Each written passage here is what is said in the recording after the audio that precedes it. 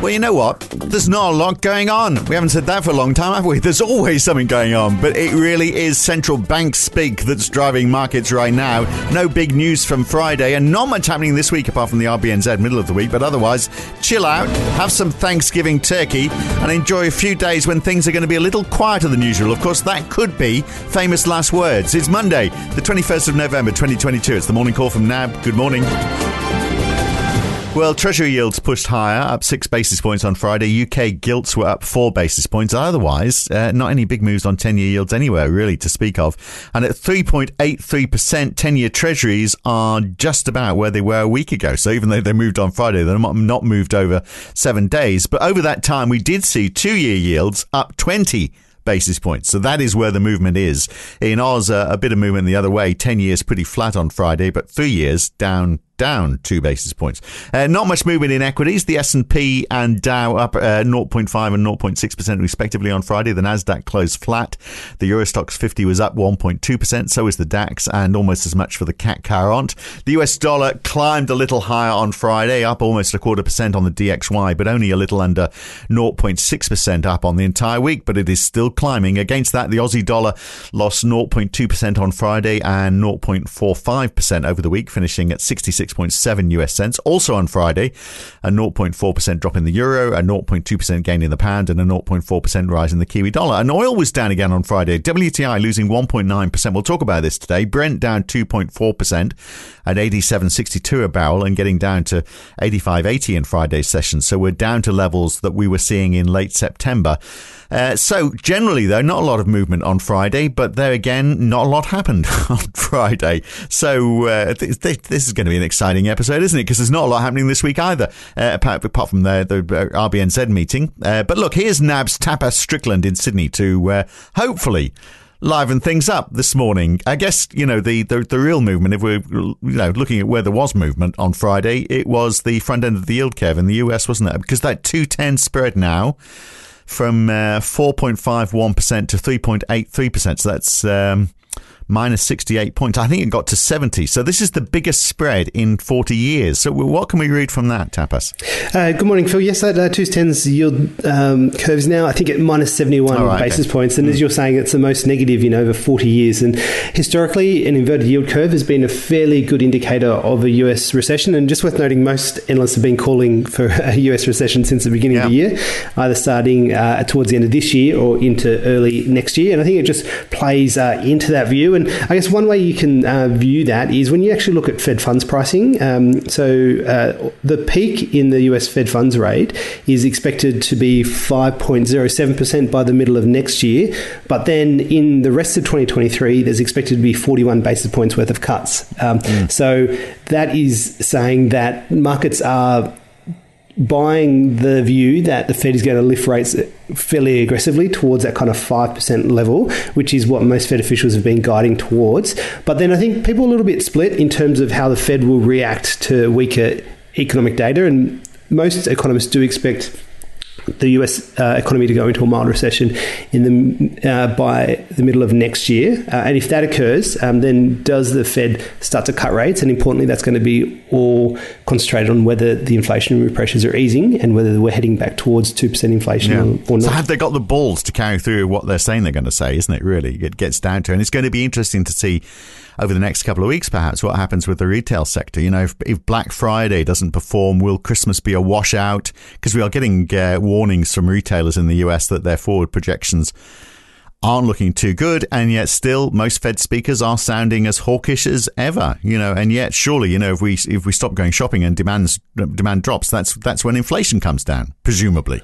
Presuming it should, and those kind of anecdotes of weaker household consumption have been surfacing all throughout 2022, but they've really failed to materialize in the actual hard data. And so actually the consumer, in terms of what's actually being recorded, has been very, very resilient to date. So I think those anecdotes around Black Friday and Cyber Monday are going to be looked at quite closely just to see how responsive the consumer is to tighter financial conditions. And just worth reiterating that the unemployment rate in the US is still at extraordinarily low levels. So you haven't really seen too much of a deterioration in the labour market yet. And maybe you do need to see greater deterioration in order to have a hit on household spending. But in terms of what Fed speakers noted on Friday, Boston Fed President Collins seemingly kept in play a 75 basis point hike for December, although it looks like most Fed officials are kind of rounding around that kind of 50 basis point view, and that's pretty much what's priced by markets at the moment.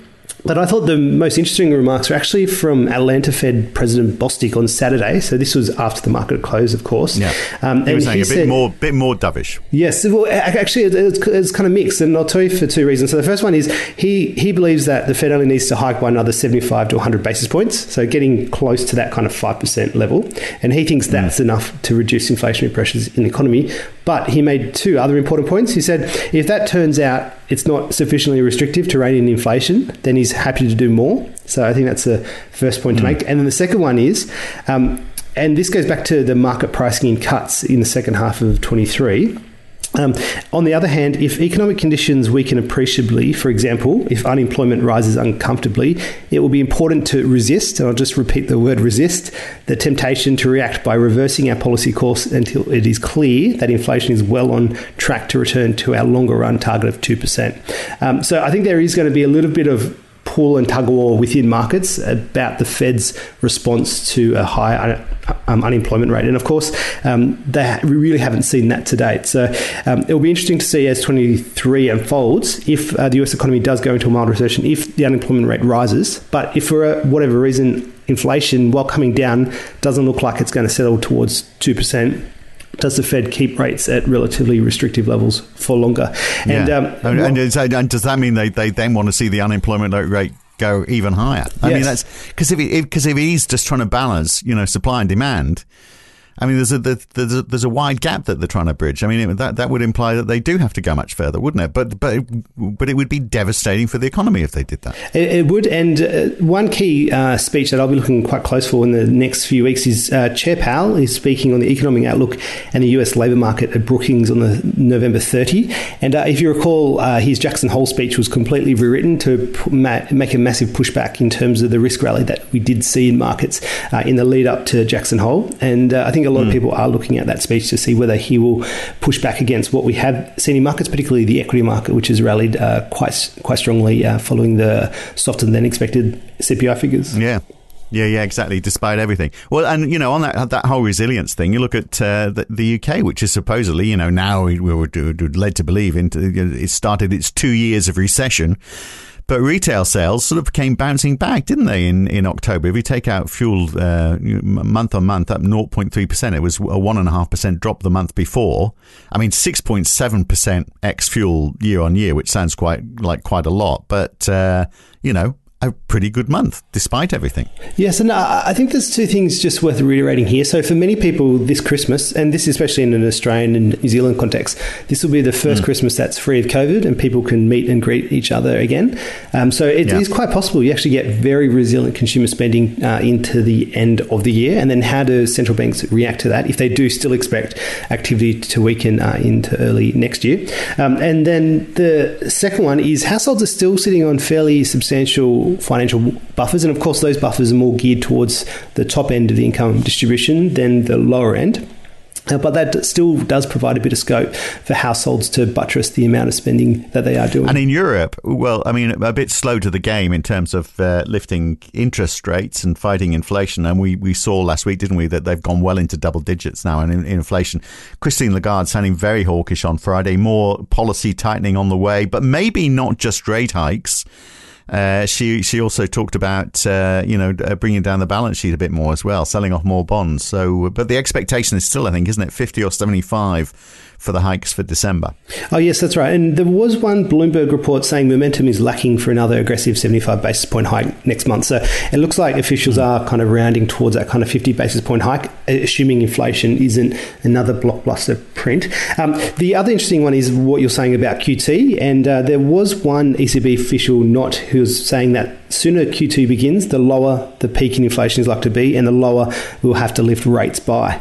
So maybe there will be a little bit more talk about QT at the upcoming ECB meeting. And also we get the ECB minutes for the previous meeting this week. So I think that will be also looked at closely for any references to the possibility of QT. Yeah, interesting that 2-year yields in Germany down about 10 basis points last week, while we talked about in the United States, they are going the other way. So that sort of gives some sort of indication of what the expectations are, surely. It does, but I think that also with that, there was the ECB TLTRO, the first repayment window came in lower than expected at 296 billion euros against 600 billion expected, and many people thought those TLTROs were being used to basically buy up peripheral sovereign debt there. So that smaller than expected repayment implies less effective liquidation of sovereign bonds. So that probably kept a lid in terms of yields in the European markets, even though you had that hawkish ECB talk. Well, let's look at somewhere where inflation is less of a problem, but it's going up there. Japan, their inflation rate, 40-year high.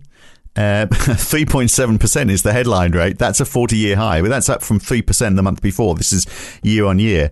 But still, Governor Kuroda isn't budging. I mean, these are not big numbers. I mean, they're higher than obviously the BOJ wants it to be. But, comparative with the rest of the world, these are low numbers.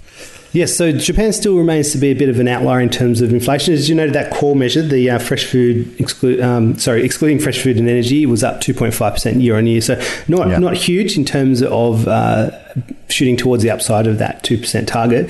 The two lessons that we do have in Australia, though, is once inflation gets started, it can lift relatively quickly.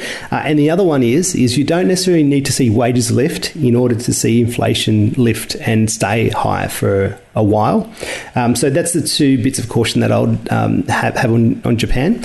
A lot of people are viewing that kind of YCC policy as being really reevaluated once Mr. Kuroda does leave. I think it's April next year. Right. Okay. Well, it's got to last till then. Look, oil down again.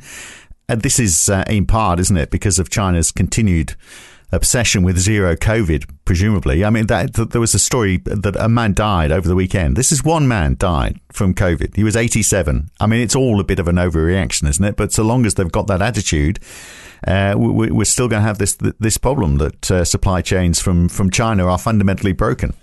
Oh, yes. And just in terms of the impacts on the crude market there, I think the Brent oil price fell 2.5% on Friday, and it's down 8.7% over the past week. And WTI is down by more than 10% over the past week. So it's a pretty hefty move in terms of the oil market. And I think the two factors really was, as you noted, the China zero COVID thing, and we'll talk about that in a second. But also there was reduced capacity at some oil pipelines within the US. So effectively you have additional supply relative to what you can actually consume or carry on those pipelines. And so that's part of the reason, at least for the bigger falls in the near-term contracts for WTI. But in terms of China's zero COVID policy, they had been sending up the flagpole some tentative signs of easing. And I think this death of this 87-year-old man in Beijing has to be seen in the context of that, especially given China's low vaccination rate for those people who are aged over 80. I think only 66% of those aged over 80 are fully vaccinated, and only 40% have gotten a booster, which compares to about a 90%